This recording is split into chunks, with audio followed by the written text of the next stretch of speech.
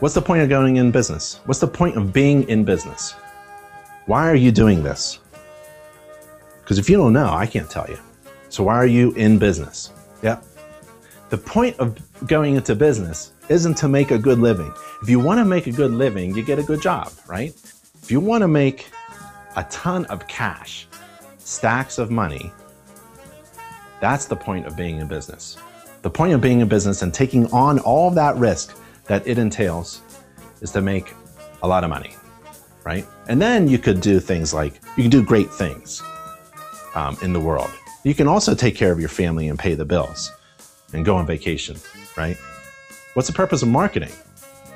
The purpose of marketing isn't to get more inspection work to fill your calendar. That's not the point of marketing. If you have an empty calendar, the point isn't to fill it.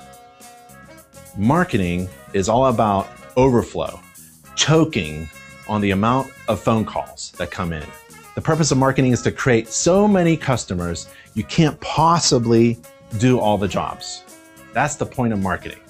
And marketing never ends. The purpose of marketing is not to fill your calendar, it's to overflow it. To have so much demand for your services that you are now in the position of delegation, of managing, of dishing out your extra stuff to subcontractors, right? You don't want to be in the business to be busy and to work really hard and fill your schedule. I'm busy today. Oh, I'm working hard. That's not the point. The point of marketing is to have your phone ring off the hook. Oh, I'm so old. Phones used to actually hang on the wall on a hook. So yeah, that's the point of marketing, to create so many customers that you can't service them all. So you have to do both. You have to be really good at what you do technically, performing home inspections, and you also have to be really good at marketing. And marketing never stops, regardless.